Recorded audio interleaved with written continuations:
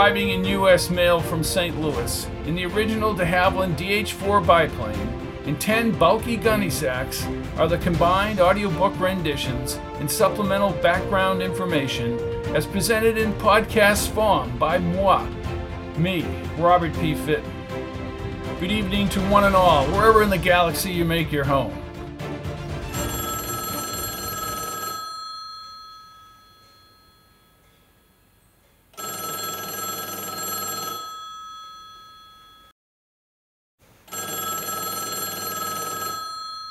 You're listening to a payphone from the 1960s. Its connection to the murder of Al Compton will rise to importance tonight in the episode of the Santa Ana Wind. In Morgan City, former home of Al Compton, Sam pays attention to details and attempts to form a link to Stoller and her sister. As he pushes further, he's confronted by another group of people, and he'll know very soon there's more to this than just Al Compton's murder. Here is Episode 3 of the Santa Ana Winds by Robert P. Fitton. Chapter 7. Just in case somebody was waiting for me to travel to Morgan City, I avoided the Santa Ana Freeway and took the long loop around the mountains into the high desert via the 15 freeway north. I would drive over to Barstow and take 58 west past the dry lake where they used to land the space shuttle. The route was longer, but I knew I couldn't be too careful. I was halfway up the Cajon Pass when my cell rang, which was unusual since dawn had just broken over San Bernardino in the haze behind the vet. I grabbed my phone. This is Sam. Sam, it's Woody. Thought I'd get your voicemail. Come on, Woody, you're snooping on me. I gazed at the long freight train, sunshine highlighting the gritty slope as it jogged slowly toward Victorville. You want to know if I left the area. Woody mimicked the colonel. Have you left the property, mister? Woody, I'm on my way to Morgan City. I would have gone. I need you down there. Nobody knows where I've gone except Queenie. Really? Said Woody with a low-toned chuckle. To my left was the narrowed old Route 66 from across the country. Chunks of asphalt had disintegrated over the years. You better hope Queenie doesn't broadcast anything sensitive. Woody knew about Capistrano. She won't. I smiled as I neared the crest. I'm visiting Constantine's tonight. I'd love to find that safe that Al Compton broke into. Just go to Compton's house. I'll either go over there or ask questions. And Woody, do me a favor. I still haven't heard from Icky. See what that weasel's got. See if he found out the info on Al Compton's time at Escobedo. The weasel knows all the alumni from Escobedo. Yeah, only because he's one of them. Chow. Maybe Marty already had that information. Knowing who Al Compton served time with at Escobedo might link him to this present-day situation. I considered that only a possibility. The payphone in Constantine seemed more practical, but I had learned in this business, don't discard any lead because there's always things you didn't know. The first thing I did when I got to the city limits mid-afternoon was to find Buckingham Drive and look for Constantine's. The building opened at 6 p.m. It was constructed at the corner of Buckingham Drive and a one-way road called Rockwell Ave. Above were several sets of box windows surrounded by salmon-colored panels. A concrete sidewalk lined with trees followed Buckingham Drive. Cars were parked diagonally in an asphalt lot spread out from a sidewalk across the street. A series of small whitewashed garage doors extended down Rockwell and connected to a 5-story black warehouse-type building called Retroactive Components. The next block from Buckingham contained a small retail store. One galvanized streetlight pole overlooked the parking lot. I downshifted the vet and instantly figured I wouldn't park anywhere near this place. I looked at the bar in my dusty side mirror and was shocked that the fake Meagan Stoller had called from the Paraíso Oceánico to this rundown bar room via the Riverside number in some trailer. I drove around the corner and tried to formulate how I was going to approach this place. Going into the bar at night would require a quick getaway, perhaps toward the warehouse on Rockwell. I could see the bar, although in downtown Morgan City, seemed isolated across the lot. Back at the main boulevard, a gold-colored bus passed by the main street and headed south. At that moment, I knew I'd leave the vet in whatever hotel I had checked into, and I could take the bus. The hotel I chose was near the highway, and part of a chain called Northern Alpine Motels. I always ask for a ground floor room just in case I need to leave quickly. Although the Northern Alpine had no restaurant, the rooms were spacious, with walls like those of a log cabin. I also parked the vet around back, near the maintenance shed. Then I took the bus to the general area of Constantine's and had a dinner at a steakhouse named the Ranchero as darkness fell over the city. I stared at the full moon rising over the mountains.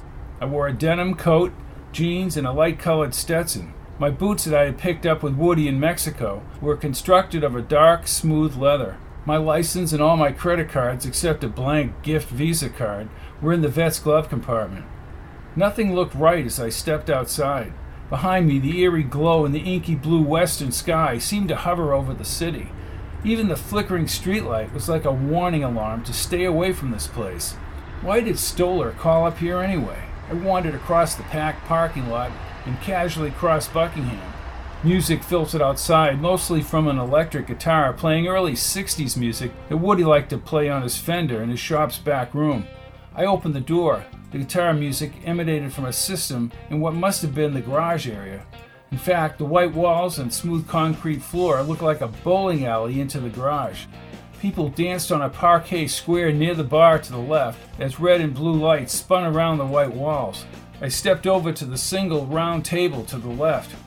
Elongated colored lights hung from the black ceiling, and a few black lights were boxed in the corner booth across from the bar. I ordered a beer from the waitress and looked for the payphone. The wall in front of me was filled with sports photographs back to the 1950s. When I paid for the beer, I asked the aging waitress with the wrinkled face and neck about the payphone. Constantine's also had a layer of transiting smoke that rivaled the smog layer I encountered every time I came in from the north on the 5 freeway. "The payphone is in the rest area, honey," she said with a flat affect. "Rest area?" I asked, taking a gulp of the full beer. "Behind the lights." "Hookers?" She raised her brows with a half grin. "You wish, sweetheart. You want to get high, you go into the rest area." "Thanks." For a second I had convinced myself that the fake Stoller was a hooker. She certainly dressed like one. Then I had a brainstorm. I removed my phone and connected to the number Kyle had retrieved from the Riverside area. The ring switched to a faster ring after 10 seconds. "Yeah," answered her deep voice. Time to use Woody's gimmick. I switched to a southern accent. "I need to talk to Colonel Crocker. He's in the bar." "Hold on." Phone bounced around the wall. Out of the darkness, a little guy leaned into the bar. He called for Colonel Crocker, and I chuckled. At least that was the phone called by Stoller's avatar from the Oceánico. Why? By the end of my second beer, I suspected this place was connected to that large warehouse. Going into that building at night would be troublesome. And I still had to find Al Compton's house. Before I left the bar, I snapped a complete photo panorama of the interior, minus the restroom, which was surprisingly clean, and told me there was money behind this place. I exited Constantine's but followed the sidewalk down to the main street. Tomorrow I would check the other side of that warehouse. I caught the yellow bus, glowing inside by night, and took a seat down back. Because my phone sound had been turned off, I missed Bad's call from a few minutes ago. I called him back right away. "Bad, where are you?" "Rio Mardos. I was able to use my connections to talk to some people at Richmond Express on the outside. I may need to actually go inside to find out what Al Compton was up to and where the shipments went." "Risky business, Byron. You don't have to do this." "Oh, really? Then maybe I won't, Sam. Where are you, Sam?" "Morgan City. I found the phone in Constantine's. It's some kind of drug place. And there's a whole warehouse connected by adjacent garages. Open to the bar. I have pictures." "Send them along." "Not a good idea. What if you get caught, Bad?" "True." "I need to scout out Al Compton's house tomorrow. I was only a few blocks from the Northern Alpine." "Bad, let me get off this bus. I'll call you right back." "You got it, Chief." At the corner across from a shopping plaza, I stepped onto the sidewalk. I walked around the back of the 2-story L-shaped motel and checked my vet. I didn't call Bad back until I was safely in the room. To the best of my knowledge, no one followed me. "Bad, what hotel are you staying at?" The air conditioner buzzed. "Motel Hell. Motel 405 in Rio Mardos. You know, Sam, it's a possibility this whole operation is now defunct and they just killed Compton." "Yeah, but somebody there knows how those boxes got to another destination." "Drugs?" "Who knows?" Let's not call till tomorrow night, say around 8. I would leave your phone in your truck or away, just in case somebody nabs you. Understood. Good luck, Dad, and thanks. On my phone in the middle of the night was a text from Queenie. I sat up in the darkness. M. McGonigal. Don't want info, just need to know if you're okay. S. Crud. I'm okay. Would be better with the Queen Bee. M. McGonigal. Ditto. S. Crud. Smiley face. I smiled, but I was tired. I didn't sleep well. Usually the air conditioner or heater shields out other noises and I zoom right through until morning, and I can compartmentalize all my thoughts about a case. Tonight I worried about that bar, the rest area, and the warehouse building, and should I have pushed Bad into a dangerous situation. Yet I still returned to the image of Lucy's body bag. By morning I skipped the continental breakfast and brought donuts and coffee over from the shopping plaza. I located Compton's house on 165 Fontaine Street.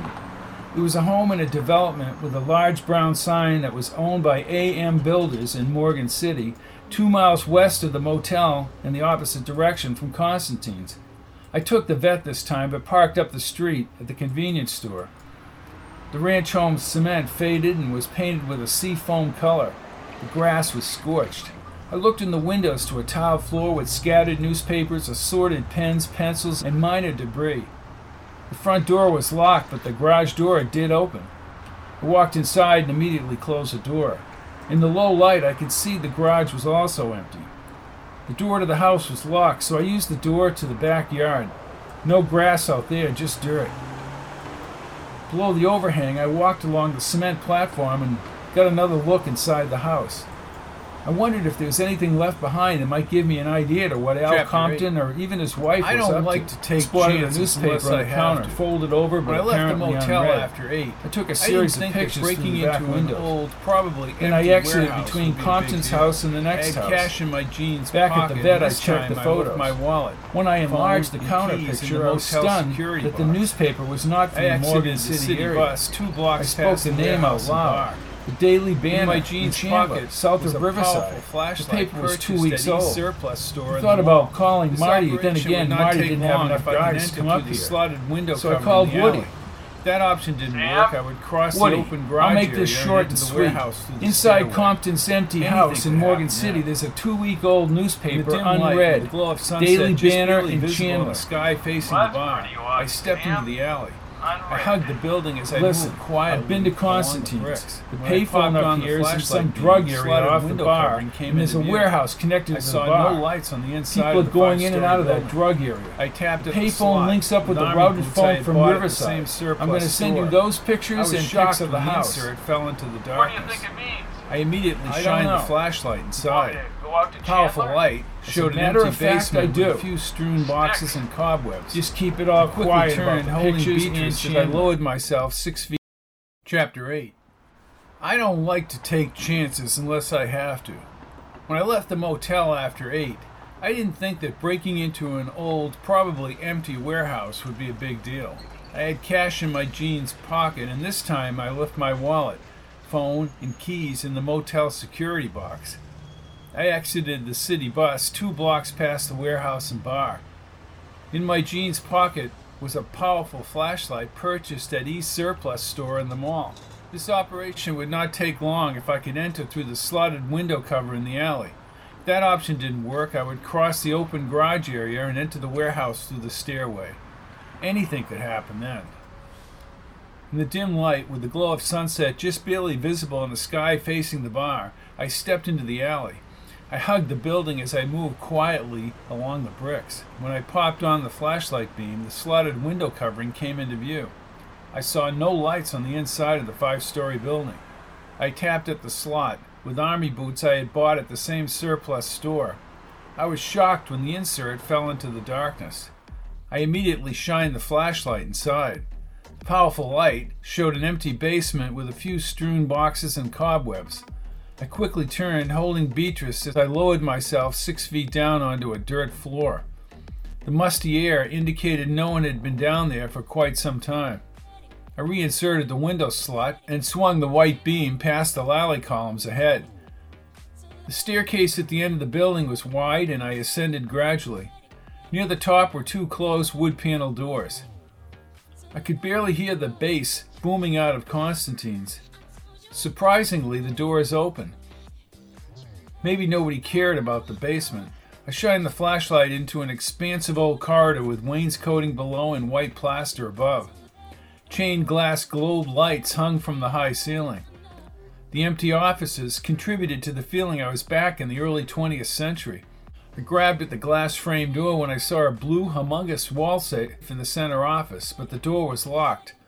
At the end of the corridor was a lower set of stairs leading to a boarded-up outside door entrance. But to the right, behind the wire glass doors, was a set of rising stairs. I decided to climb to the top of this building and then descend the stairs. As I neared the top, I sensed newer, fresher smells and saw a locked, thick metal door when I tried to turn the knob. The old slate landing merged with a newer, simulated wood plank. I backtracked down to the 4th floor. The older door opened. The corridor ahead was lined with concrete and laced with wheel tracks. There were no rooms on the side. Rather long shelving units extended down the length of the building. I shined the light inside the shelves. I soon became aware of 2 things. Everything was stamped Seahorse Plumbing Supply, SHPS, and most of the packages in these bins were related to small plumbing fixtures. Plumbing supplies? I scampered up the stairs to the 3rd floor. The copper pipes and PVC pipe lengths and connectors left me wondering exactly why a plumbing supply warehouse was connected to a funky bar in Morgan City, and why did Al Compton break into the safe on the 1st floor? The overhead fluorescent lights instantly blazed. I heard rumbling on the stairs, and I climbed like a monkey to the top run of a long white PVC pipe rolled to the back of the bin. Slowly, I lifted Beatrice upward. 3 men in yellow hoodies, with Constantine's and maroon letters on the back, walked briskly into the corridor. They were met by a short, stocky man in a gray sweatshirt. "Why would the buzzer go off if no one opened the goddamn door, Bob?" yelled the stocky guy. I heard a shortwave radio. "I leave for a few days and you morons let everyone in here." "Joaquin, is the building secure outside?" The radio crackled. I don't see how anyone got inside. "If somebody's in here, I'll strangle your neck, dude." "What now, Roy?" asked one of the guys in the hoodie. "Call Rapetta?" "Wait," he said. "Deke, is everything clear up top?" Door is locked, Roy. Nobody's been up here. He must know about the master plan. "Shut up. Everyone out. I want a presence around the outside of the building." I heard scuffling back to the stairs. I knew if I was going to get out of here, it would have to be through the garages and the bar. I moved to my left, but kicked one of the pipes, and the whole row resettled. "All right," yelled Roy from a distance. Then his voice came closer. "Move your ass out here right now." I thought about playing drunk, but that wouldn't work with this madman. I waved my Stetson out the top of the bin. Then I thought of shooting my way out, but I would be screwed and hit with attempted murder, actual murder charges. Instead, with my legs bent, I pushed the entire bin of PVC pipes. Dozens of pipes crashed down toward the 4 men. "Come out of there, you bastard!" yelled Roy in a booming voice. Then I shot at the fluorescent lights, knocking out all the lights to the left. I gripped the edge of the bin and swung around into the darkness. 3 shots smacked the metal bins. I landed on the floor and fired over the pile of pipes. Why not go for broke? I rushed the metal bin as if I were tackling downfield and hit it hard. The 10-foot-high bin with the rest of the pipe crashed on top of the 4 men. I was already running to the top of the stairs as more rounds were fired at me, splintering the walls. I leaped into the air, slid on my belly with my arms extended, and passed through the wire glass doors and onto the slate staircase. I met no resistance on the 3rd floor, but somebody raced up the stairs from the 1st floor. I took a big chance and leaped, feet first, into the air at more men in hoodies, knocking them to the floor. That gave me precious seconds to get to the 1st floor. "Get the bastard! Get him!" shouted Roy from above. I tucked my gun under my shirt and casually walked into the garage area toward the noisy bar. Apparently no one understood or heard what had happened in the warehouse. I sauntered along the bar and into the men's room. Then I crawled through the open window onto Rockwell Ave. I didn't bother looking back toward the warehouse and sprinted across Buckingham Drive and into the parking lot. Getting on the bus meant waiting, which I was not going to do. At that time, an incredible barrage of small arms fire broke out behind me. I saw the flashing fire as I darted into a yard to my right. I jogged down the residential streets toward the northern Alpine. I was unsure how this Repetta fit into the scheme. In a few minutes, I would get my stuff from security and get the hell out of Morgan City. I had uncovered a link in the chain of their operation. I had just listened to the news when I zipped up the ramp to the 5 freeway and headed south. Moving so fast, I immediately dropped back to 75 miles an hour. That blue safe materialized in my thoughts. I was ecstatic that I had the plumbing information, but it would have been better if I hadn't precipitated a shootout with those hooded clowns in the warehouse. I wanted this master plan they mentioned so I could figure out what Al Compton was up to. Now they knew that someone else had the information on their operation. With their cover blown, Roy and whomever he worked for, even at this early hour, would begin moving stock out of that warehouse. I signaled for the Quail Lake exit ahead and then swung back to Morgan City. Once I was heading north to Morgan City, I called Woody. One thing about Woody, you could wake him in the middle of the night and he'd talk like it was 3 in the afternoon. Sam, ain't much in Chandler. I took pics of a couple of office buildings, new road work, and a double-decker retail plaza. What caught my eye south of town was Inland Acres, a community for one and all. The place is huge, and they're building this massive lake, hundreds of units, green and lush, right in the sand. Woody, find out who owns the shopping center and the investors in the Inland Project and the office buildings. I hit pay dirt up here in Morgan City. Compton? No, the warehouse. It's full of plumbing supplies. Seahorse Plumbing. Good job, Sam. No, not good. I got caught on the 4th floor. Gunfire broke out and I got out by the skin of my teeth. When will you be in Oceánico Beach? I just turned around. I'm almost at the Morgan City exit. What, are you crazy? I'm sure they're going to empty that warehouse. Then call Marty. They can send over the Morgan City cops. I need the intel first. Kyle is supposed to give me the owner of that warehouse. It's on Rockwell Ave. Get with him in the morning and track it down. And see if you can find anyone named Repetta from Morgan City. You got it. And get on his ass. Get the Chandler info if I don't get it first. Text me when you're on your way back. Yes, sir. I ended the call and shared Woody's apprehension and questioned my own sanity heading down the ramp back to Morgan City. I crept along the river road south and crossed Buckingham Drive. 2 blocks away from the warehouse, I pulled alongside Acorn Park, which had a slight rise by a large monument. I parked in the space next to the gate. I wasn't going to shimmy up that monument, but from the knoll, with the full moon, I could see the corner of the warehouse extending from Rockwell Ave. My gut feeling had been right. Several cars and a huge white cube truck were now parked on Rockwell, headlights blazing. Other cars moved down Buckingham, probably from the parking lot across from Constantine's, but no police.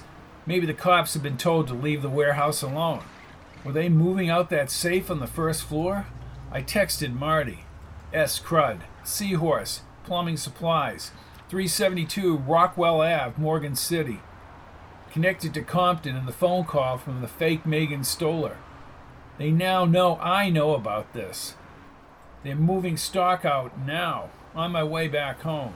I stayed on the hill until a little after 3 a.m. when the truck backed into the alcove. I now knew I had these jokers on the run. What I planned to do was follow the trucks. Instead, I was confronted with a black pickup truck and a red Camaro approaching from the river up Buckingham. I sprinted for the vet and leaped inside. I started the powerful engine and was moving before they got to the park, but they were after me. I shifted into second gear and tried to make myself believe they weren't really after me. But as I accelerated to 60 miles an hour on the streets, both vehicles kept pace. I was now going too fast to get on the connecting highway to the freeway. A few sporadic shots missed the vet, but these guys knew how to drive. Somehow I found Route 58 and backtracked the same way I had come up to Morgan City. I didn't like being alone in the Mojave, otherwise known as being in harm's way and away from civilization. All three vehicles were moving at over 100 miles an hour. Driving at this speed with little sleep was inviting trouble. As I came out the craggy mountains near Tehachapi, I could see the expanse of salt flats fading into the dark south of the highway. I had thought about possibly ruining the vet's suspension by going onto those flats, but a fence blocked my way. I downshifted and braked at the ramp and swung south toward Mojave at 3:55 a.m., but I left the highway, creating a swirling dust storm behind me. I couldn't see the two vehicles, which means they probably couldn't see me either. I flipped off the headlights, but only for a second, because I knew a wide turn to complete the turn would align me back to the original highway. When I turned on the headlights, I was still away from the road on the bumpy desert surface. Once on the highway with the moon overhead, I extinguished the lights and moved like a snail along the asphalt under the full moon. I could see the dust cloud glowing from the headlights in the flat to the right. I knew that just ahead, Route 14 jutted back to Mojave, but I would have to drive south to Rosamond and then to the San Gabriel Mountains with the lights on, and eventually make it to the Antelope Freeway, to the 5 freeway where it met the 210. Around 6 a.m., the sun broke over the mountains. With the morning sun in my eyes, I hit the packed traffic to Los Angeles, and as the winds rocked the vet, I was soon far down the 405 near Long Beach. Maybe I would get some sleep. That would require a text to Woody not to wake me. For a second, I thought about the construction in Chandler, and then I hoped Kyle would get back with the owner of the warehouse. Chapter 9.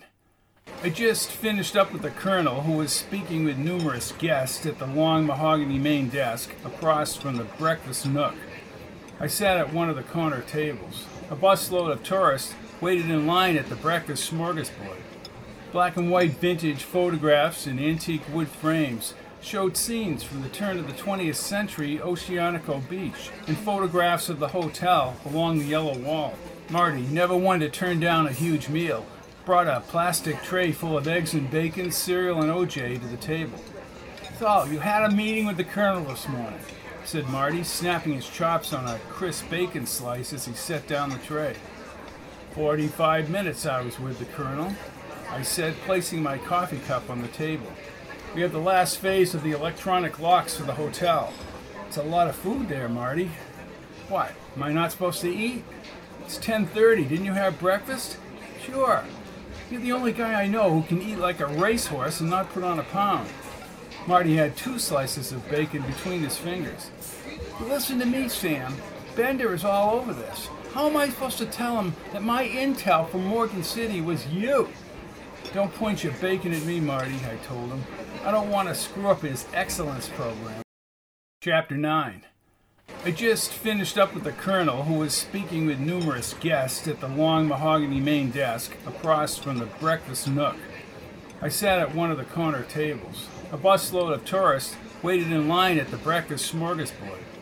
Black and white vintage photographs in antique wood frames showed scenes from the turn of the 20th century Oceánico Beach and photographs of the hotel along the yellow wall. Marty, never one to turn down a huge meal, brought a plastic tray full of eggs and bacon, cereal, and OJ to the table.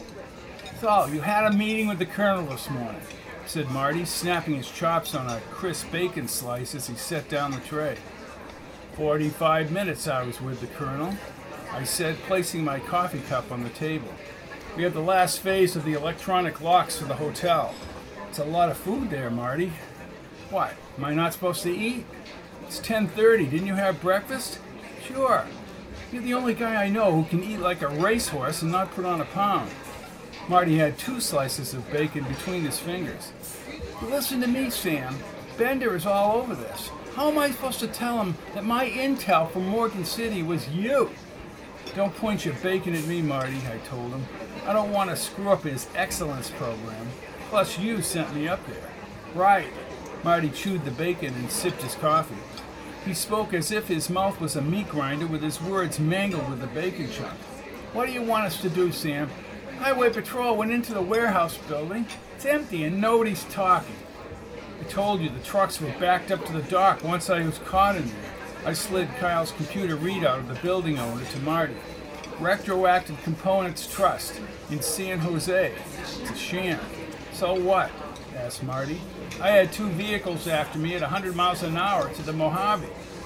Marty set down his orange juice. Again, Sam, what should we do? You don't have their tag number. They probably have yours. What about Seahorse Plumbing? Phony. Doesn't exist. I checked it. I'd be willing to bet Al Compton was unloading whatever was coming out of that warehouse. Speculation. Look, Sam, I have gang members in my cell and a dead guy from their little gathering on the beach last night. Bender wants me on that. Well, this is bigger. I don't see it. Compton was a small-time operator who pissed somebody off. I'm not so sure about that, I said, but I do know Al Compton was a threat to the operation. Marty shook his head. What about this phony Meagan Stoller? We can't find anything on her. Meaningless prints in that loft apartment. Who is Stoller? I'm working on it, I told him. Sure. And other leads I have. Like what? Asked Marty. Let me get them first, Marty. I'll call you from wherever I'm going. And where is that? Catalina. Catalina? Why Catalina? What? Possibility of shipments in the hills over there. And I think those shipments were brought to that warehouse in Morgan City, then out to another location. Have them lost in the system without a freight. Oh, really? You don't even have a client. Maybe I do. Whoa, Stoller. She hired me, whoever she is. Sam, well, I trust your judgment. You have quite an imagination. Marty looked out the window as my dusty blue Vette moved down the drive. Marty half stood and leaned out the window. Isn't that your car, Sam? Muck's bringing it to Cruz's garage. They're going to check the alignment, whatever else might have happened last night. You're lucky they didn't kill you. Then they'll get it detailed. Wait a minute, I thought you weren't buying my theory. Don't start your polemics with me, Sam. Oh, was that the cop word of the day, Marty? Marty grinned, but he was too busy shoveling in hash brown. Just let me know what you find out on Catalina. Sure.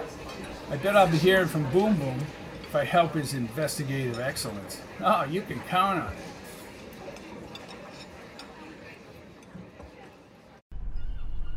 Woody and I arrived at the Catalina terminal in Long Beach. There was a slight delay because of the wind, but we got the go-ahead about a half an hour later. Woody had already purchased tickets online, and we finally boarded the fast boat to the island. We were aft, in the open-air blue seats, above the 2 lower decks as the boat moved away in the wind from the docks. The wake formed a pathway back to the concrete barriers and the set of formed streamlined buildings with tainted linear window spans in the foreground, all the way to the higher Long Beach buildings. No, we're aboard ship, I told Shirley as I pulled my Aussie hat tighter. High-speed catamaran, said Woody in his orange windbreaker. 35 knots. We're damn lucky they didn't shut this baby down today. I heard him, said Shirley. The wind subsided a bit, Sam. So Bender hasn't called about my escapades in Morgan City. No, sir. Should I tell him where you guys are going? Sure. I'm an open book, Shirley, I said, and Woody rolled his eyes. Ciao. We slowly passed the gargantuan Queen Mary like a sub-oceanic behemoth, now residing in the harbor in the distant haze. I don't mind going to Catalina, Sam. That plant can grow on the mainland, or it could have been planted in somebody's garden. Not the mainland, just Catalina and the Channel Islands, Woody, I said. And what are the odds that damn berry was brought back to the skiff? Why? I watched the numerous oil tankers in the bay as the boat's massive jets spewed a powerful surge back into the ocean with the city buildings further away. Then I put my arm on Woody's shoulder. Woody, my boy, it's assumed, and I think by both of us, that whatever was unloaded was illegal, immoral, or illegitimate, or all three. The hills overlooking Avalon would be a great place off the trail to stash the contraband. Well, it's a stretch. Have I ever been wrong? Woody did a double take. Where do I begin? I laughed, having gotten under his skin. Look, when we're done with our little hike, we'll have dinner. I'll buy you something at the Harbor Glow. I like shrimp. Good, you can have all the margaritas you want. You really think someone left such a valuable stash out in the open? Out in the open, yes, but off trail. We're not going to find anything here. If you have backpacks, you pick up the contraband easy, because you know where it is. A place where nobody goes, off the trail. But Sam, the berry getting caught in somebody's sneaker or coat makes no sense. True, I think somebody picked it, put it in their pocket, and then pitched it at the marina. A lot of ifs. You bring something up the coast on a boat, stash it in the hills. People pick it up, then it's shipped from the warehouse with plumbing supplies to Rio Mardos, and then to Chandler. I looked over the blue water as I talked to Woody. Maybe something was going on or is going on in Chandler. Why not just bring it to wherever? Shipping with plumbing supplies makes it totally disappear. S. Crud. Still at it, Queen Bee. We'll have info for you tomorrow. M. McGonigal. Who is this? LOL. S. Crud. Bugs Bunny. M. McGonigal. What's up, Doc? I leaned back and laughed as Woody half glanced over his shoulder in the wind. S. Crud. Nothing right now. M. McGonigal. I await your return, Prince Charboiled. S. Crud. I will return. I then dozed off, smiling in the sunshine, still wasted by my Morgan City adventure, but thinking of Queenie. My eyes were clamped shut for the longest time. I felt Woody shake my arm. I shook my head and opened my eyes to the angled mountains rising out of the sea. I remained groggy as the rounded Avalon Casino came into view with the brush green mountains behind the city. You know, Al Jolson left his love in Avalon, said Woody. What? I asked. The song. I have the 78. I'll play it for you. Is that your way of getting revenge for bringing you on this trip, Woody? I yawned and stared at the homes terracing the tawny hillside. I like that song. We'll save it for a rainy day. I made it simple. We took one of the electric carts out to the botanical garden. I quickly cornered one of the guides, a young woman with the darkest eyebrows I had ever seen. I tried not to look at her brows as I grilled her about the Catalina manzanita. It's pretty much native to this island, I said as Woody panned the garden. No, sir. To California, it grows wild only in the Channel Islands, specifically Catalina and the Santa Cruz Islands. That verified what Swenson told me. Can you use it in gardens on the mainland? You can, yes, but its well-defined trunk does best to the hefty, salty air and the aforementioned island bluffs. But it wouldn't grow wild, say, along the coast from Santa Monica to San Clemente. Probably positioned in the garden it might. She pointed to the hills overlooking Avalon. You might check on one of the trails. Thank you very much, I said as I followed Woody, now in his Hawaiian shirt, back to the gold cart. Hey, did you see those eyebrows? But did you hear what she said? So you think a boat from down south dropped off the stuff on a trail?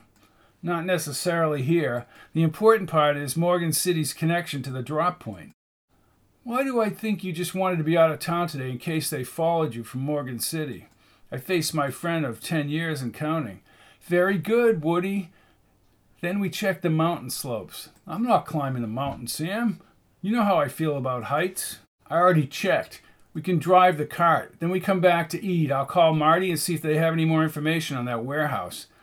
And I'll check with Cookie and Muck to make sure nobody's been snooping around the loft. Ah, that's why you sent the vet for work. I have to anyways, I said as I climbed in the gold cart and Woody got behind the wheel. I pointed ahead. To the top, driver. Heights didn't bother me. Woody, however, had problems on a ladder painting the outside of his shop. And now he's driving this golf cart on a narrow dirt road 1,300 feet above Avalon in the harbor. I could see Woody was sweating, but maybe it was just from the heat. To my right was a respectable drop over the dirt into a mass of shrubs and wiry bushes. We reached a more gradual ascent toward the top of the small mountain. I knew there was a cart some distance behind us. I didn't think somebody would be after us, but I removed my gun anyways. What the hell? Shouted Woody as the cart sped closer. Woody, just haul ass out of here, will you? How do they follow us? This is impossible. The impossible is always possible, Woody, I said, looking over my shoulder. The road began to straighten. Pull over, Woody. We're going to take them head on. Loop around and face them.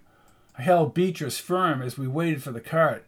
To my left, hundreds of feet below, was the harbor and the aqua-colored boathouse, as well as the casino behind. When the blue-topped cart rounded the curb, I pointed my gun forward just under the front panel. Two women, a blonde and a redhead, dressed in bright bikini tops, rolled forward. I slid the gun onto the seat, shrugged my shoulders at Woody, and we both began laughing. You think we're safe, Woody? It depends. The red-headed driver swung her car toward us. Refining my assessment, I realized they wore skimpy bikinis. The blonde smiled at me. You guys need some help? I'm not sure. You lost? Asked the redhead. Yeah, we're lost, shouted Woody. No, we're not, I said as I leaned toward her. We thought somebody was coming up after us. Hey, we'll be at the Harbor Glow, yelled Woody. We both like Caribbean rum punch, said the redhead, cupping her hand. You got it, said Woody. See you there in an hour. They rolled forward and the blonde waved at me again. I turned to Woody. What the hell do you think you're doing, Woody? What? They were gorgeous. I don't argue that. They were conning you. They were serious. You saw them. Oh, yeah, the Caribbean rum punch. I'm not getting suckered. What really bothered me, and I was surprised, was my semi-serious relationship with Queenie. It hadn't evolved, yet maybe I really did like her. I ain't missing this one. I know what you're thinking, Woody. Send me off on the boat so you can go into the Harbor Glow. Well, I don't care. Go ahead. I tell you, they won't even show up. Up the slope, I spotted huge shrubs with the infamous berry, all surrounded by white bristles and light green blades. The manzanita. What? I ran up the slope, crawling on my knees as I broke a bristle with several berries. The bristles could have easily latched onto clothing and the berry fall off later. I held it up to Woody in the cart below. Eureka! Damn, Compton was here, on this island. This is Sam. Sammy, it's Bad. What's up, Bad? You find anything? The sun lit up the dirt road as Woody nudged slowly down the mountain. Compton worked part-time. He came in twice a week. He did unload plumbing supplies according to my contact, Darren. But Darren was uncomfortable about talking about it. I think somebody slipped Darren some money. What was the destination of what Al Compton unloaded? I asked. I can't get to the bill of ladings. I pinched the bridge of my nose. Check the shipments to Chandler if you can. Why Chandler? That's the connection I found, I said. Woody looked pensive and was probably still mulling over the offer from the girls. I'm leaving Richmond tonight, Sam, but I'll pass the word around about Chandler to Darren. Don't get your hopes up. I never do. Thanks, Bad. I'll take care of you.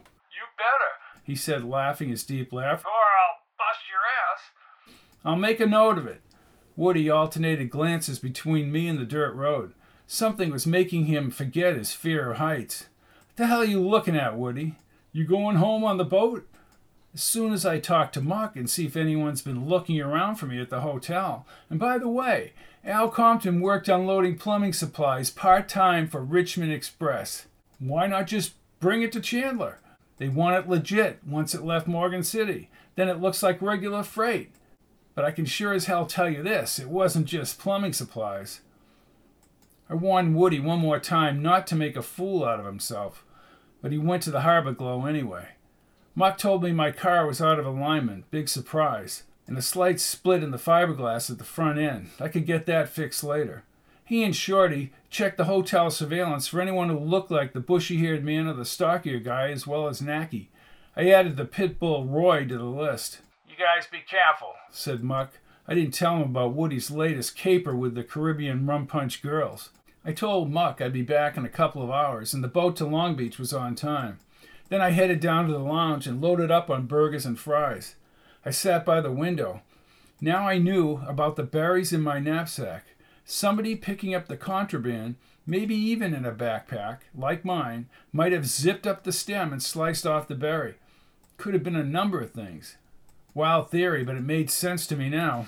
They may have unzipped the bag and the berry fell out. In any event, that berry shouldn't have been on the Marina walk. S. Crud. Queen of Queens. I is fine. Meet me for breakfast at the boardwalk. M. McGonigal. Crud of Cruds. LOL. Look forward to it. What time? S. Crud. 8 a.m. sharp. M. McGonigal. Ciao. S. Crud. LOL. When I looked up, Woody stood with a plastic tray of American chop suey and 5 bulky rolls. His beverage was coffee. I fought my rising smile. Well, I'm glad you could join me on the return flight, Woody. Woody's dark eyes bounced from side to side. You talked to Muck? Nobody's snooping around the hotel. Hey, Woody, why did they get Al Compton from one of the islands to our neck of the woods? I bet it was from Catalina. Right, because it's closest to Oceánico Beach, I said. But why go to the marina at all at Oceánico Beach? Yeah, He dug into the chop suey as we moved out of port. What the hell was Compton doing on Catalina? Getting killed. Here's the catch, my Caribbean rum punch pal. The girls were in the harbor glow, Sam. You're kidding. With 2 jokers they picked up somewhere, said Woody. They were sloshed and they left. Here's the conundrum, Woodrow. I pointed at my friend. I think I was wrong. If those jokers hadn't shown up at the harbor glow, we'd all be in one big slosh party. Really? Really. You want a burger? I'm fine. Woody raised his index finger. If you're going to dump a body, why would you dump it on a skiff where you don't have a boat? Panic? And because Oceánico Beach Patrol saw a boat come in after midnight, I think whoever was on that boat dumped the body on the deck and went back to sea. Nobody saw Al Compton's body until early morning. I finished the second burger and added a few fries. Either they knew about the marina or located it online when they left Catalina. Woody nodded. Maybe, Sam, they were bringing the body somewhere else. That's possible. They? Who is they? The guys in Rio Mardos? Or maybe Morgan City? Woody spoke as he gnawed on the bulky roll. Or Chandler. I nodded. Then I picked up the phone and called Kyle. Sam. Kyle. I need the owners of the new construction of homes, the office building, and the shopping center in Chandler. It's not online. I already checked.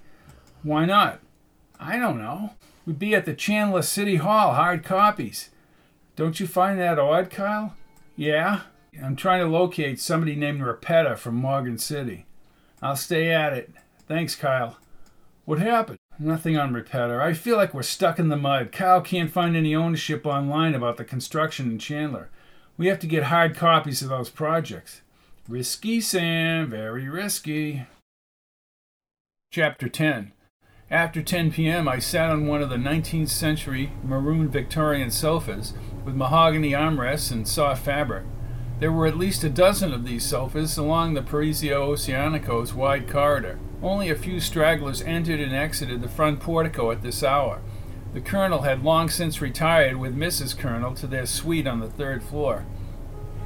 I studied Al Compton's dark eyes in the mugshot and now sensed he might have been killed off or on Santa Catalina Island, nor would they have come to the marina if the murder was planned.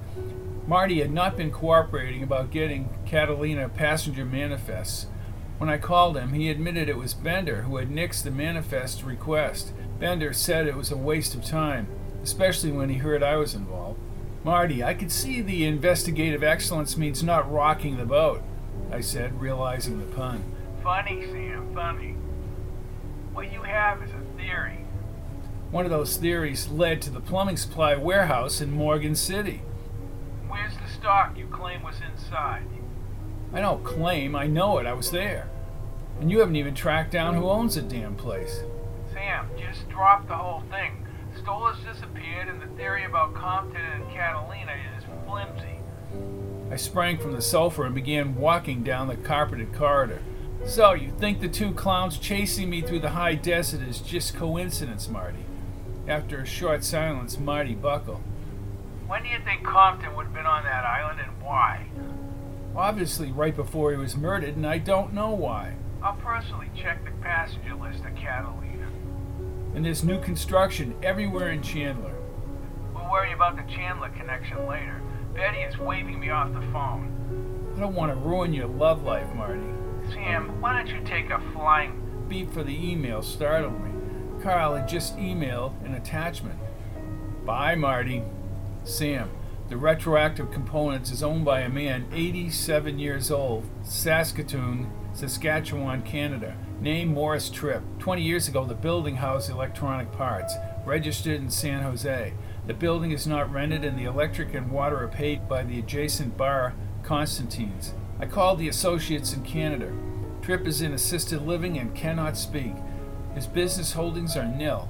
The warehouse is basically abandoned. I did check the bar owned by a Kevin Suchi for the last 4 years. I pinched the bridge of my nose.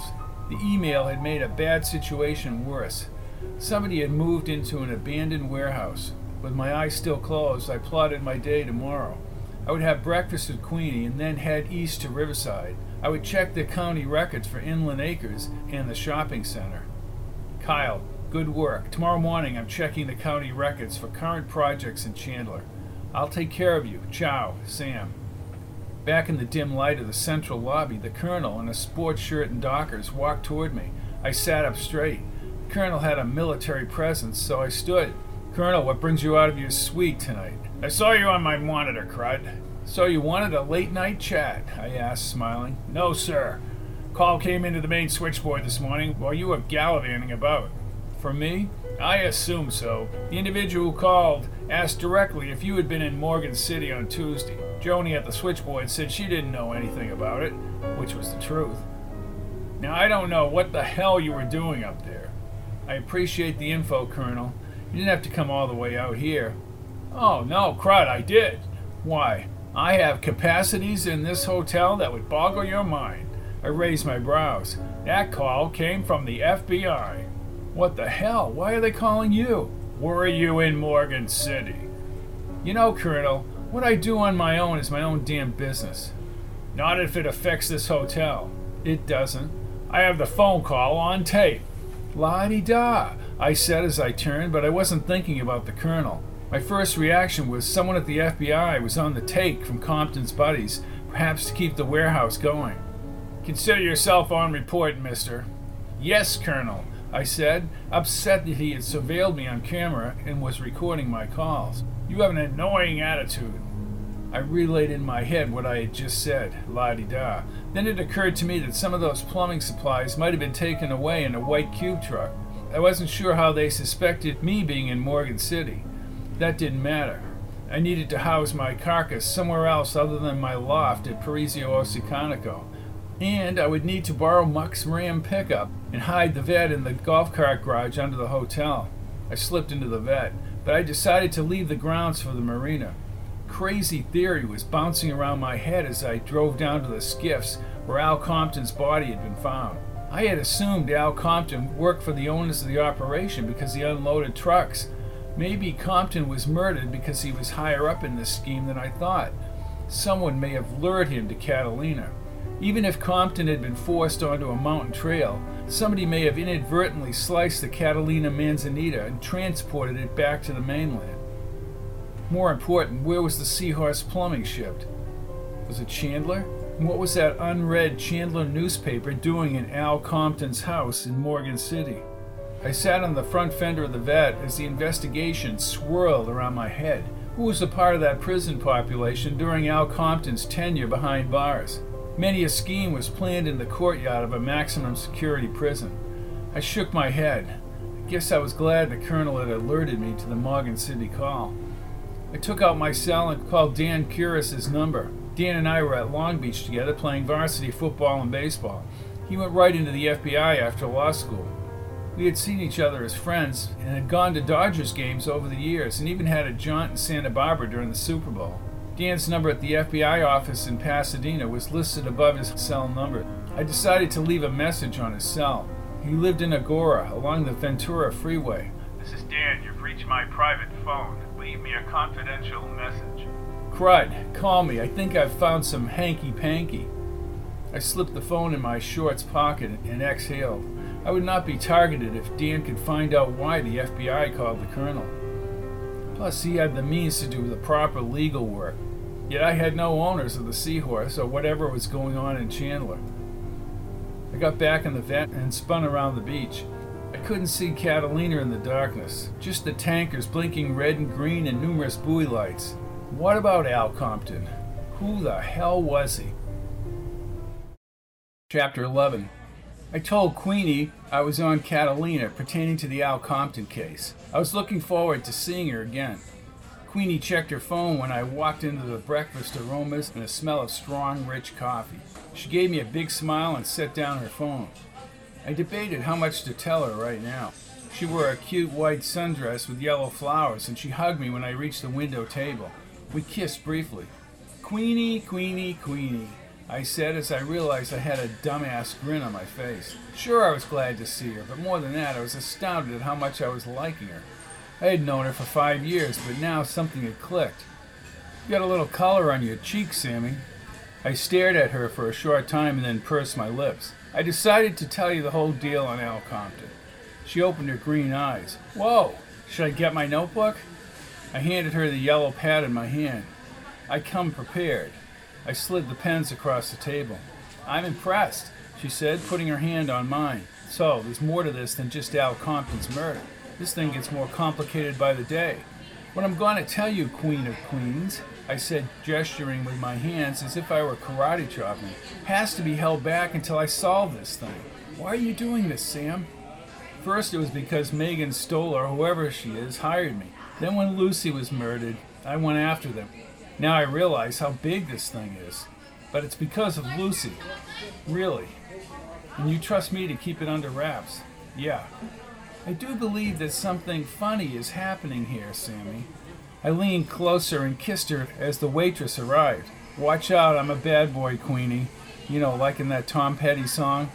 I can come back, said the waitress. I looked up with a doofus look that matched Queenie's dumb expression. I'll have coffee, bacon, and eggs, toast and OJ. Eggs over light, coffee with sweetener and milk. Will do, said the waitress as she spun around. I'll give you a list of all my contacts on this, Queenie. Also, I'm going to begin from the time Woody called me about Al Compton. Seems like years ago. Queenie held her pen. I'm ready. For me or the case? Both, bad boy. Let's go, she answered with a big smile. The waitress set down the coffee. Thank you. After we finish here, do you have time to drive over to Chandler? What's going on over there? She asked. You'll see, I said, stirring the coffee. Half an hour later, we headed east through the hills and the National Forest in Muck's white pickup, ending up around Lake Elsinore. Still on the back roads, we finally reached Chandler, triangulated to the cities of San Diego and Los Angeles. I covered skydiving events out here for the station, said Queenie. Wide open skies. I pulled over into a small plaza and spent the better part of the next half hour informing Queenie, adding to what I had learned. Even Queenie, who had been on the air for several years and had been a street reporter in the heart of LA for 4 years, was visibly shocked. She wrote furiously and kept shaking her head. So we have to look at the county records about projects in Chandler, but we don't know if this has anything to do with the newspaper you saw at Al Compton's house in Morgan City, said Queenie. And you're guessing, Sam, the warehouse was shipping plumbing supplies to Chandler via the trucking company in Rio Martos. I nodded.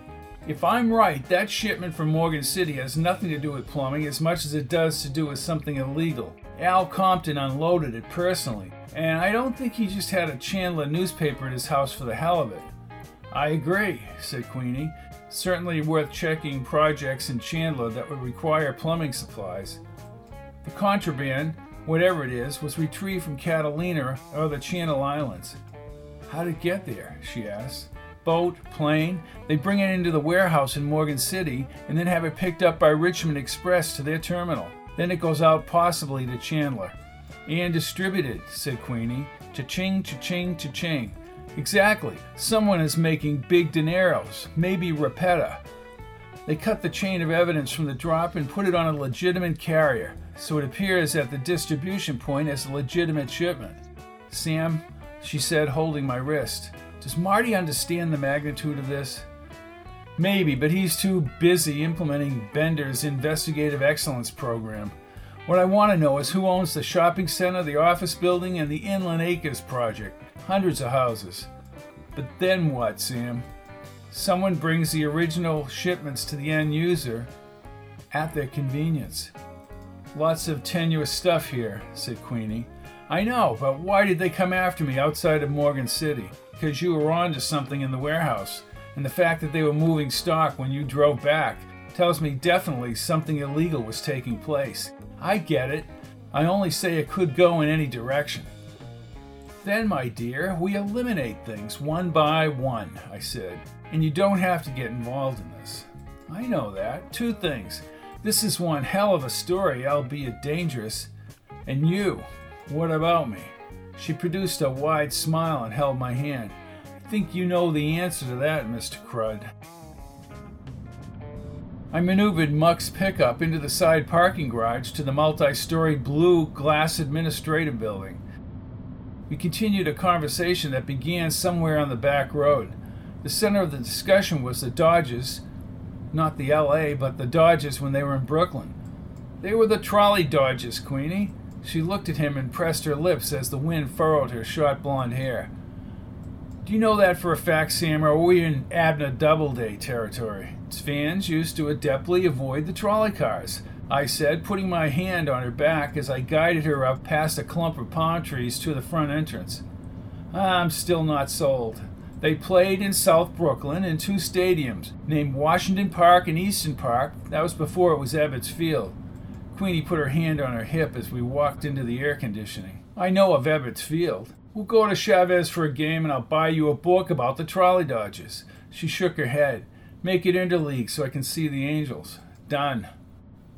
Less than an hour later, we were seated at a lengthy lightwood table with several freshly copied documents detailing the construction in Chandler during the past year. I discounted the new home construction and remodeling. The Langston Morrison Company out of Hawthorne began clearing the land west of the little town of Chandler. There's plumbing here, Sam, but not on a consistent basis like that massive inland acres. Eventually 4,000 units. Yikes. Who owns it? Asked Queenie, looking cute in her sundress, and I smiled. What's so funny? Just an observation. She gave me a sneaky grin. Who the hell is Pung Ltd? I typed it into my phone search. Part of the Walter Seong companies. It sounds Korean. Probably because it is. South Korea. No connection to Morgan City, she said as she looked over my shoulder at the linear white building off the Santa Ana freeway.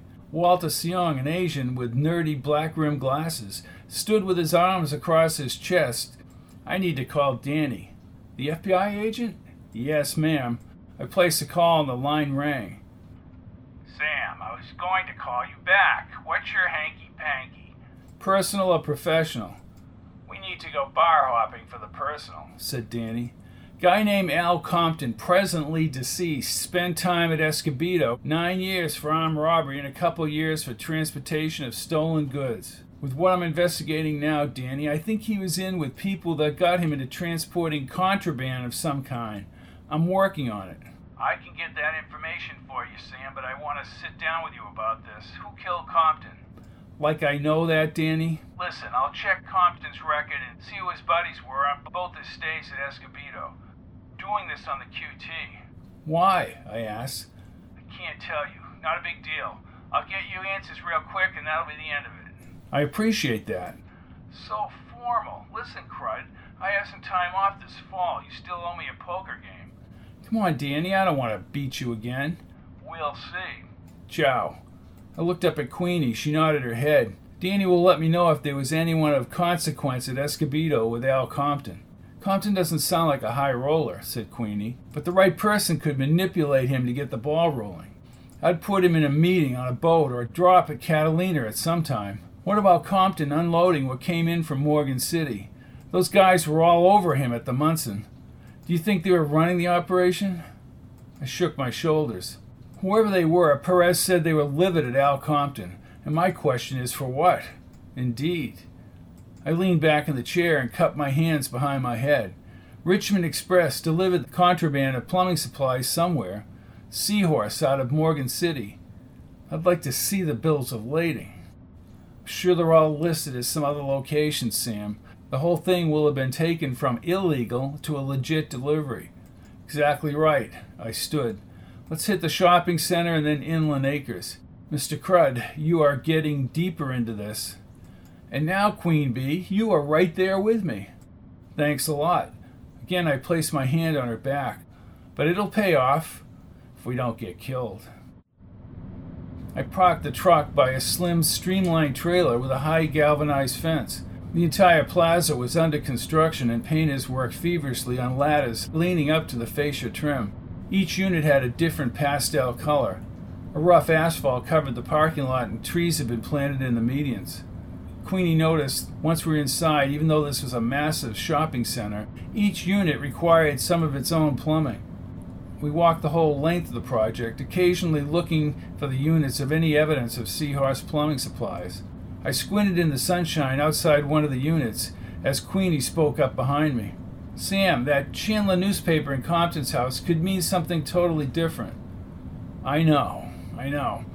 This could be a waste of time. Let's try Inland Acres, see if they have centralized buying. We began walking back toward the truck outside the fence. If they had shipments like you say, they'd go to a receiving area, said Queenie. She locked arms as we stepped onto the uneven ground back toward the front entrance, and then to the unit where it's needed. I looked back at the shopping center's trailer. That's it. That's what? Asked Queenie as I opened up the pickup door and hoisted her by her butt onto the seat. What is that, some kind of slick move to grab my ass? If I was slick, you wouldn't be asking that question. She grinned and I started the truck. The fake Meagan Stoller called a Riverside number from the hotel to an empty trailer here in Chandler. A call forwarding with the Empire Phone Company routed the call to that payphone at Constantine's. Aha. But it means nothing, Queenie, unless we find out who got that call. Marty is aware of this. Well, Marty doesn't see the larger picture. True, but it's not his fault. Bender has Marty way overworked with this excellent bullshit. And where is that trailer, oh great one? Could be anywhere. There are Riverside numbers in Chandler. The trailer would be on site or unfortunately somewhere within a 25-mile radius. Not very encouraging, said Queenie as she pointed to a row of red and blue flags and a huge blue sign with the letters, there's the sign, Inland Acres, a community for one and all. Pung, Ltd, 5 miles. Project consisting of an outer triangular road was dissected in the middle with hundreds of homes and at least 20 cul-de-sacs. The dirt road in the distance rose up to a hill high above the project. 2 buildings, maybe maintenance, were on either side of the summit. To our immediate left, down a paved road, was a clubhouse, pool, and tennis courts. Let's snoop around here and then we'll drive to Riverside and have dinner at the Sierra Inn, I said. I love the Sierra Inn, she exclaimed. You'd better like it with me, I said, not quite sure who had brought her there in the past, nor did Queenie volunteer the information. I marveled at each home's trim grass sloping up from the concrete curb. Multicolored flags furrowed in the wind toward a central guard shack with an entrance road on one side and an exit on the far side. I drove around a circular drive toward the massive frame stucco clubhouse with American and California flags out front. Queenie and I started up the main walk. Several easels had been knocked over by the wind. A tall man in a blue blazer and a striped tie opened the brass doors. Inside was a massive wall map with roads and cul-de-sacs. Around the expansive showroom, dozens of people wandered between photographs of the units. The women were dressed in high-class business suits and the men in blue blazers. They pitched the units professionally and with great enthusiasm. As I watched the fashionably dressed women, I immediately thought of Meagan Stoller. I turned as Queenie stepped forward. Meagan Stoller, she said in a whisper. I smiled. Hello, my name is Vicky, said a brunette with fluffed-up curly hair and a perpetual Meagan Stoller smile. Actually, we're here looking for Meagan. Oh, no Meagan here, but I can help you. Are you two thinking of a new place? Why, yes, said Queenie. Maybe a bedroom with an office and a deck. Well, that sounds like our Jacinto unit, which can vary in size, I might add. Excellent, said Queenie as she looked at me. Hun? Well, that sounds like a plan. I tried not to laugh at her theatrics. Excellent, said Vicky. Let me get a cart and I'd be glad to drive you to a Jacinto unit. Be right back. As she walked toward the office, her heels tapping over the tiles, I faced Queenie. Looking for a unit, eh, Queenie? We walked along the wall photos near the map. She took my arm. Oh, honey, I'm so excited. Not in public, honey, I said as we both began laughing. Watch it, Queenie. We'll be spending the night in the Jacinto unit. Promises, promises. I thought now was as good a time as any to kiss her, and I did. I mean, I really kissed her. Her eyes beamed when I opened my eyes. Over her shoulder, I saw a black and white photo enlarged on the wall. An older couple shook hands with one of the salesmen, but in the background, albeit fuzzy, a man with bushy black hair and a light suit coat walked across the room. My eyes opened wide. Wow. What's wrong, Sam? That man.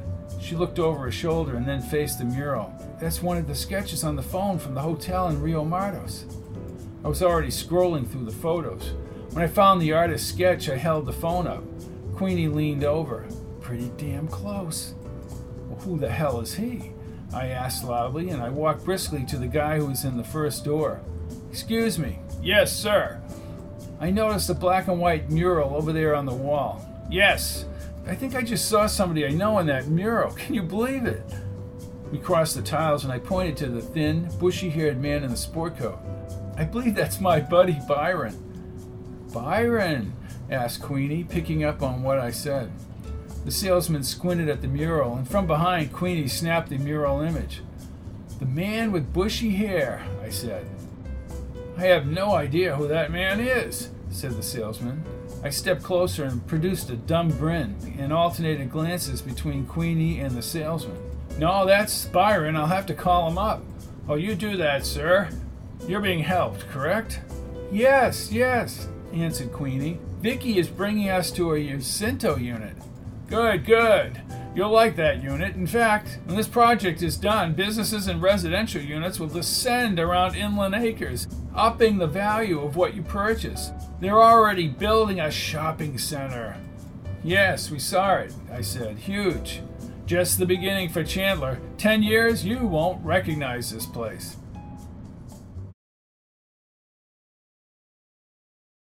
Chapter 12.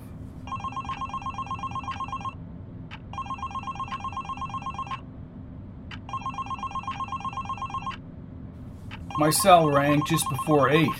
I'd spent the last 15 minutes trying to wake up. The Oceánico Beach police station was calling. Maybe Marty would finally answer his texts and calls from yesterday. "Sam Crud." "Nice of you to finally pick up, Crud," said Bender. "What do you want, Bender?" "What do I want? Shouldn't it be, what do you want? You've been sticking your nose into police business up in Rio Martos, getting into barroom brawls and questioning individuals who are part of an official investigation." Thank God Bender knew nothing about my wreaking havoc in Morgan City or trying to break into the building at Inland Acres. "Is that all?" "No, it's not all, smart boy. I want your ass in my office at 9 a.m. Is that clear? Or I'll send a squad car out to your love pad." I shook my head as I grew increasingly angry. I pushed the end button, but Shirley called right away. "Good morning, Sam. How did you make out at Chandler?" "I'll go over that later. Call Harry. I want my lawyer with me when I get down to Bender's office at 9 a.m. It could get messy." "Sure. I'll get on it right away. Talk to you later." Ciao. I handed my Aunt Cookie money to get Muck's truck washed. Cookie stood in her office door in the basement. "Muck is buying maintenance supplies and Cerritos. Now I'm heading to Bender's office." "Uh-oh," said Cookie as she lit a cigarette. "That man is a total horse's ass." I smiled. "Harry Cranston is meeting me downtown. Harry confuses Bender. Catch you later, Cookie." "Bye, Sam." I parked the Vet shiny and running smoothly in the secondary parking lot behind the police station garage. 10 minutes later, I climbed up the stairs and waited for Harry in the open area surrounded by the police officers. I turned to the dispatch alcove. "How are you, Linda?" Linda, with a mass of styled brown hair, turned at the switchboard. "Sambuca!" My thoughts flew back to a wild Christmas party where Linda had downed drink after drink of Sambuca, laced with Cafe Corretto. I had a few drinks, but nothing like Linda, who I had to carry out to the car and then drove back to her condo. Then I split. "I understand Bender wants me in his office. He's all pissed off you were up in Rio Martos." "You have sensitive ears." "Sensitive what?" she asked, flashing her painted red nails. "You heard me. Sambuca. Merry Christmas." She gave me a smile short of sexy, but sulky enough to garner my attention. I looked toward the fan spinning above and shook my head. Bender's office was the third on the right. The frosted glass panel in the door designated the room as the lieutenant's office. Lieutenant Don Bender. I pushed open the door without knocking. The fat-faced Bender had his shoes propped up on the desk as he talked on the phone. He met me with fierce, dark eyes. His face tightened as he struggled to get his shoes on the floor. "Hold on, Judge," he said as he threw the receiver on the desk. "You come to my office, Crud, you damn well better knock." "Like you did in my office?" You said 9 o'clock. I didn't want to be late. You get the hell out of here and don't come in here until I call you. Yes, sir. Asshole. No, Judge. No.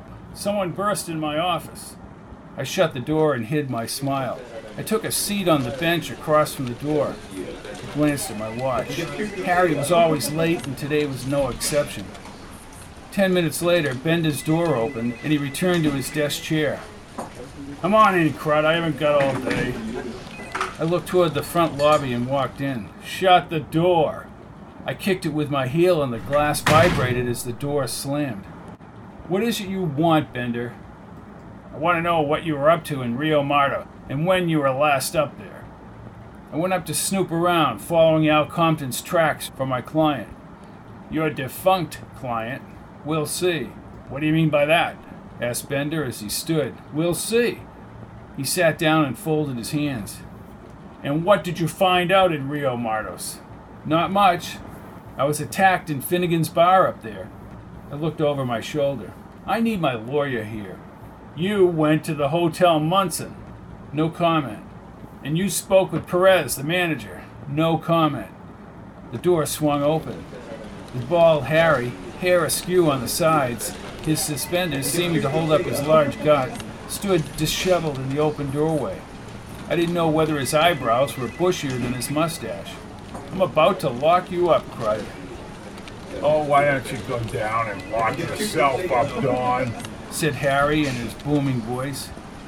He had the habit of clearing his throat continuously. Too many cigars. Oh, don't start your bullshit, Harry, said Bender, pointing.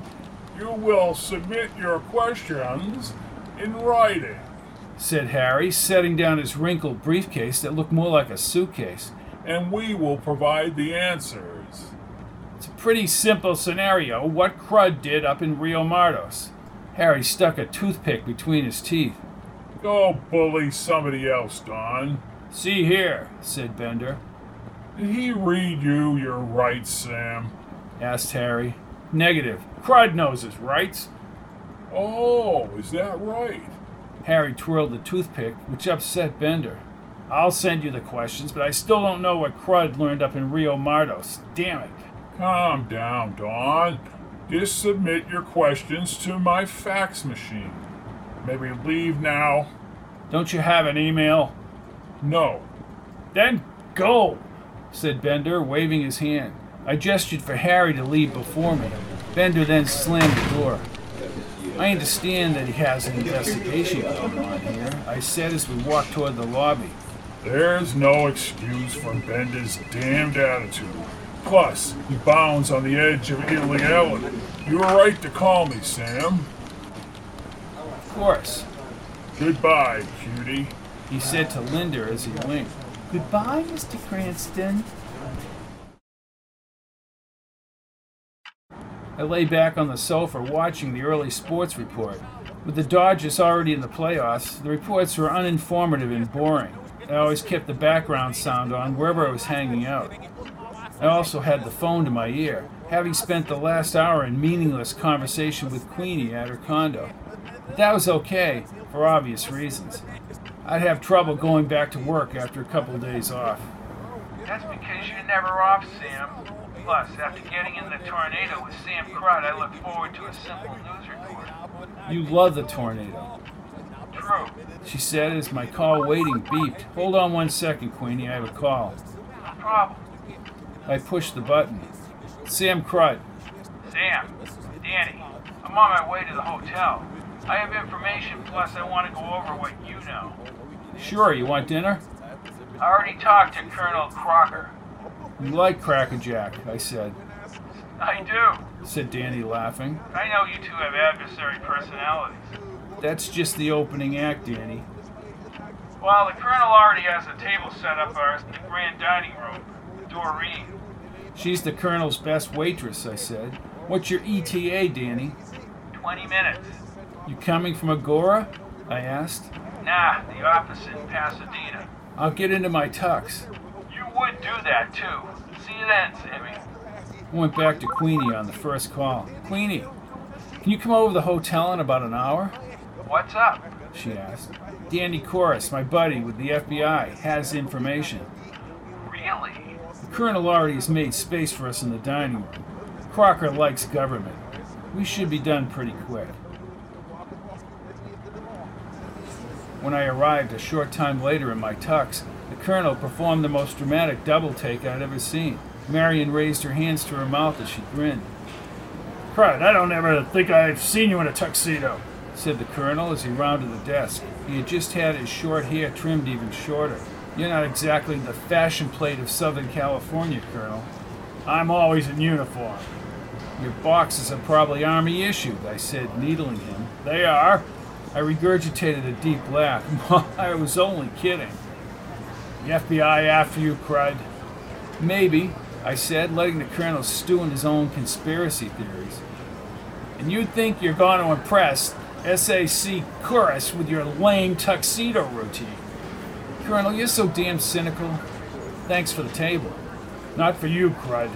I adjusted my bow tie and headed toward the mostly filled dining room at the far end of the lobby. I approached the dining room and the dinner chatter volume increased. Pearl Westman, holding the gold-framed menus, gave me a quick wave. Well, what do we have here? Getting your award tonight, Sam? I smiled slowly. Mr. Suave and Sophisticated of Oceánico Beach. Yes, the Colonel will be giving me the award. The only award the Colonel would give you would be a fully loaded tank. I tilted my head back and laughed. Actually, you do look pretty good, Sam. Of course. You want a drink until Mr. Corus gets here?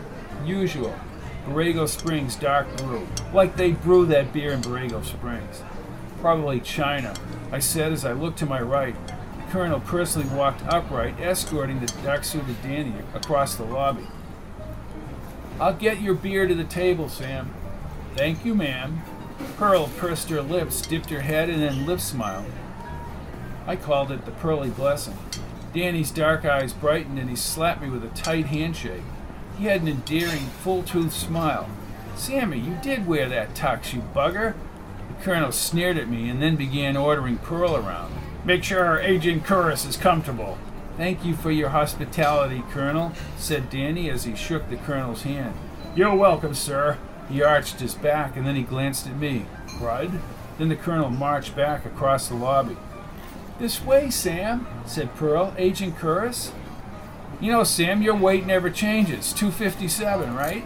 Yeah, it never changes. It's been that way since freshman year.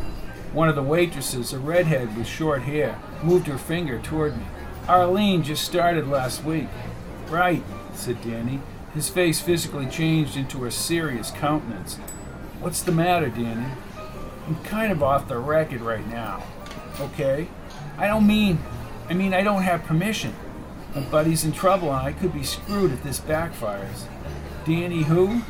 Same old Sam, he said, hitting my shoulder. Pearl seated us near the massive stone fireplace. Doreen will be right with you. Thank you, Pearl, I said and quickly sat down. You look like the Grim Reaper just rolled you over, Danny. Just as Pearl returned to the hall, the veteran waitress, Doreen Cosgrove, pushing 40, but moving as if she were 20 years old, scooted up to the table. Sam? Hello, Doreen. Doreen, this is Agent Curris from the FBI. Guess I better behave myself. Always a good idea, said Danny. Drink, Mr. Curris? Danny, Coke is fine. Sam, your Borrego Springs Dark is on the way. I'll be right back. Danny smiled but had developed a cool, professional demeanor since college. Sam, I first have to say before we talk that you're dealing with something much bigger than you might have thought. I'm aware of that. Do you need a lawyer to talk to me, Sam? It would take all night trying to find out what bar he's drinking at, I said. Danny grinned but got serious again. Do you know the name Leonard Constantini? Must have something to do with a pub in Morgan City called Constantine's. I don't know about that. Probably haven't heard of Constantini because he hasn't been around for years. He was incarcerated 11 years ago. He's up for parole in 18 months. Let me guess, Danny. Mr. Constantini and the late Al Compton became best buds at Escobedo. Danny stopped and sat up straight. I guess the private eye classes in Northridge paid off. Then he smiled his classic Danny smile. You're thinking Al Compton was just a basic loser. Yes. I think Al Compton was higher up than this, I said. Somebody was told to kill him, and they sent a woman, supposedly from Bellflower, up here to say that she was his sister because they needed to ID the body. Danny had his legal pad out of the briefcase and his pen in hand. Okay, let's get this from the beginning. Well, here's what I know. Stoller was a phony who disappeared with her so-called sister. She had requested that she needed a PI. Sergeant Martin had me talk to her. I had my friend Lucy stay with her while I viewed Al Compton's body. Stoller's real name is Rebecca Langston, a.k.a. Becky Lang, a small-time actress at several studios. Danny raised his hands. Wait, do you mind if I record this conversation? No, go ahead. Danny removed a voice recorder that looked like a microphone and tucked the cover in his suit coat pocket. He clicked a red button on the recorder and then set it on the table. Doreen was back with the dark beer and Coke and set the glasses on the table. Do you want a few minutes?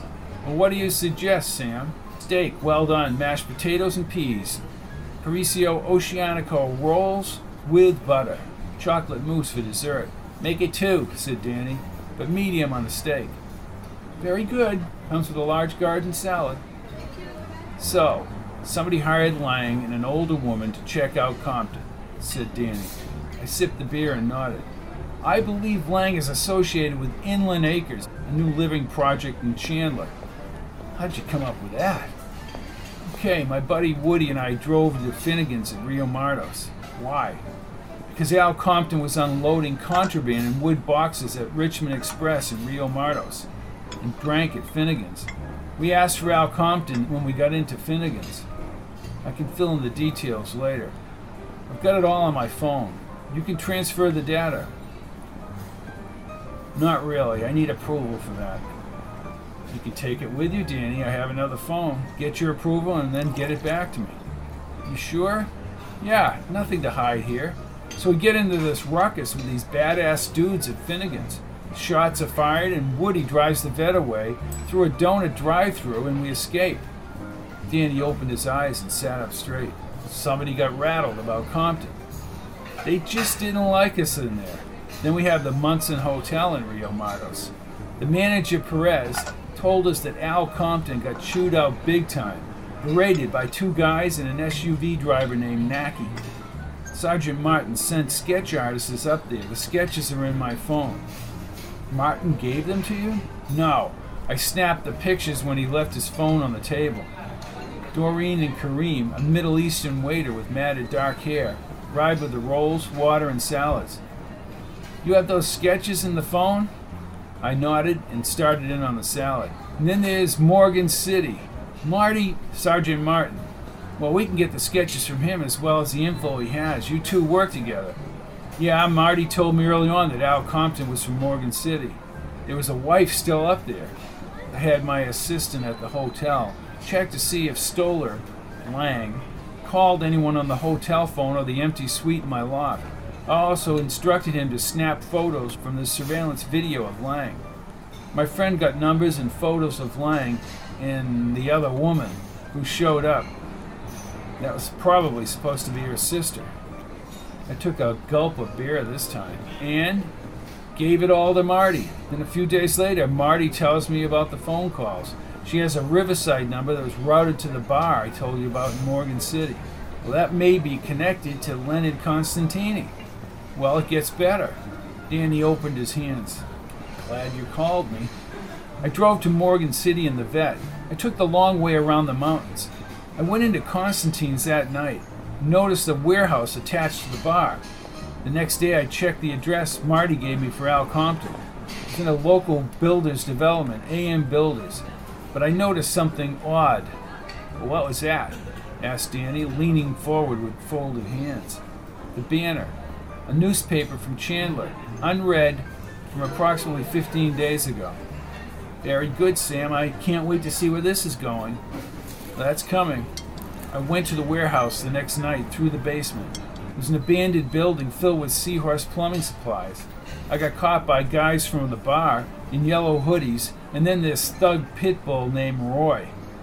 Anyone named Steve Ruthier or Craig Northrup? No, who are they? lieutenants for Constantini.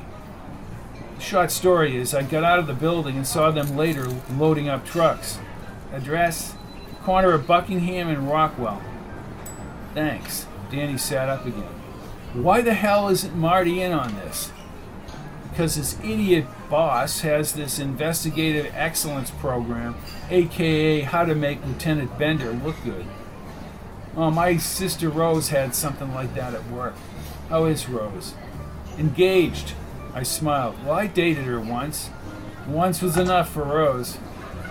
So when they ran the operation from the warehouse, they had someone bring the wood boxes with something worth a lot of money down to Richmond Express. Then they had Richmond pick up the shipments with other plumbing supplies from Morgan City.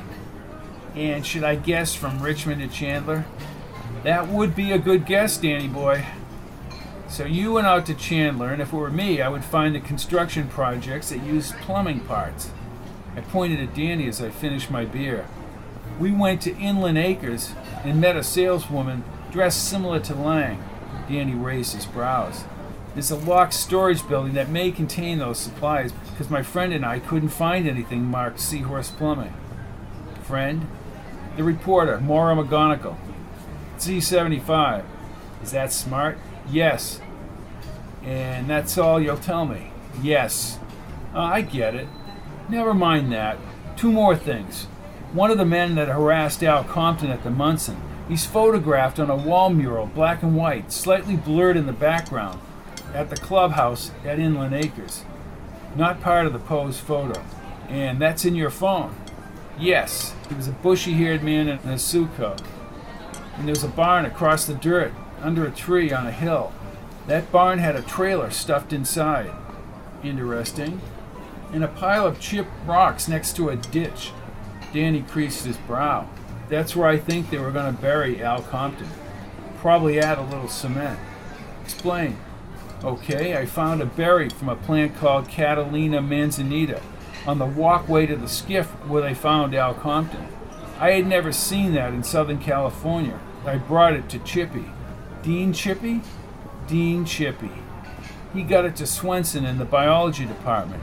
It grows on the mountain sides of the Channel Islands and Catalina. You want to work for us? I like my gig. Woody and I took the high speed to Catalina. I thought the winds would shut those boats down. Oh, you don't know Woody's luck. Did you see any of the Catalina manzanita? Asked Danny. Yeah, but it could have come from the Channel Islands. What did they leave and who picked it up? I don't know that, but it must have been continuous and then packed in Morgan City for sale, shipped to Rio Mardos, and out to Chandler. Did Constantini direct this from jail, Danny? Very likely. So you're saying that someone met with Al Compton and then killed him, Sam. Why? Doreen and Kareem and two servers arrived with the steaks. I ordered another beer. Danny stored the recorder and filled the white linen tablecloth with a magnificent meal that I was all too happy to eat. Telling what I had learned drained my energy. Danny was livid that Bender had held Marty back in the investigation. He suggested I back off and even take a vacation away. Anything else, gentlemen? Fine, thank you, Doreen.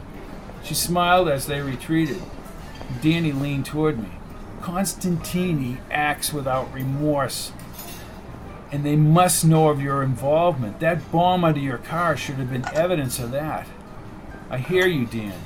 I need your promise that while I work on this, that you stay out of it. You don't understand. My friend Lucy, the one that stayed with Lang, she was murdered, just like Al Compton, slashed at the neck. I'm sorry, but you need to watch your backside, Sam. I'll think about it, I said, realizing how deep I had gotten into this. And I'd do it for Danny. Let Danny go over to Chandler and figure the rest of this out. And your TV friend. Queenie will be here shortly. Queenie? He asked. Speaking of names, I seem to remember a certain cheerleader named Sis Boom Ba. How the hell do you remember her, Sam? You asked her to marry you. I was young and innocent. Well, young. I pointed at Danny. Queenie is a good kid. I handed my smartphone to Danny. Here, just get it back to me in a few days. Very good. Let's eat.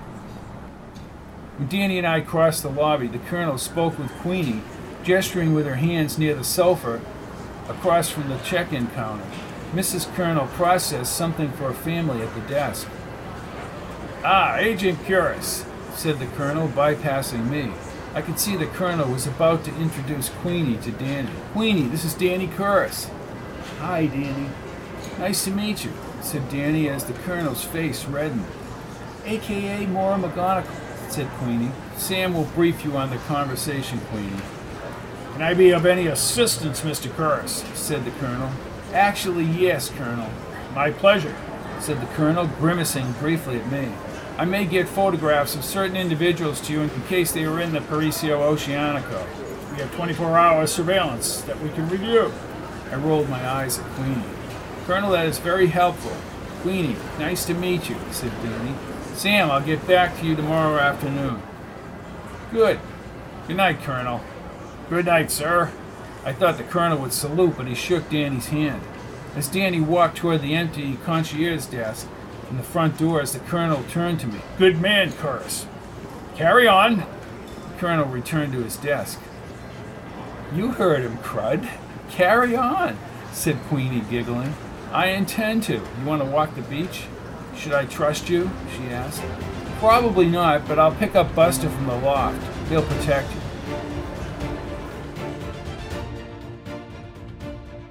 After the death of Lucy, Queenie and Sam had first become closer because of a mutual interest in the case, but the relationship evolves to more than just being colleagues.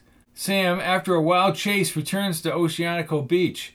He and Woody will track down the natural environment of the small berry he confiscated near the boat skiff, now identified by a professor at the college. I'm Robert P. Fitton on the catamaran, moving from Santa Catalina back to L.A. Ciao.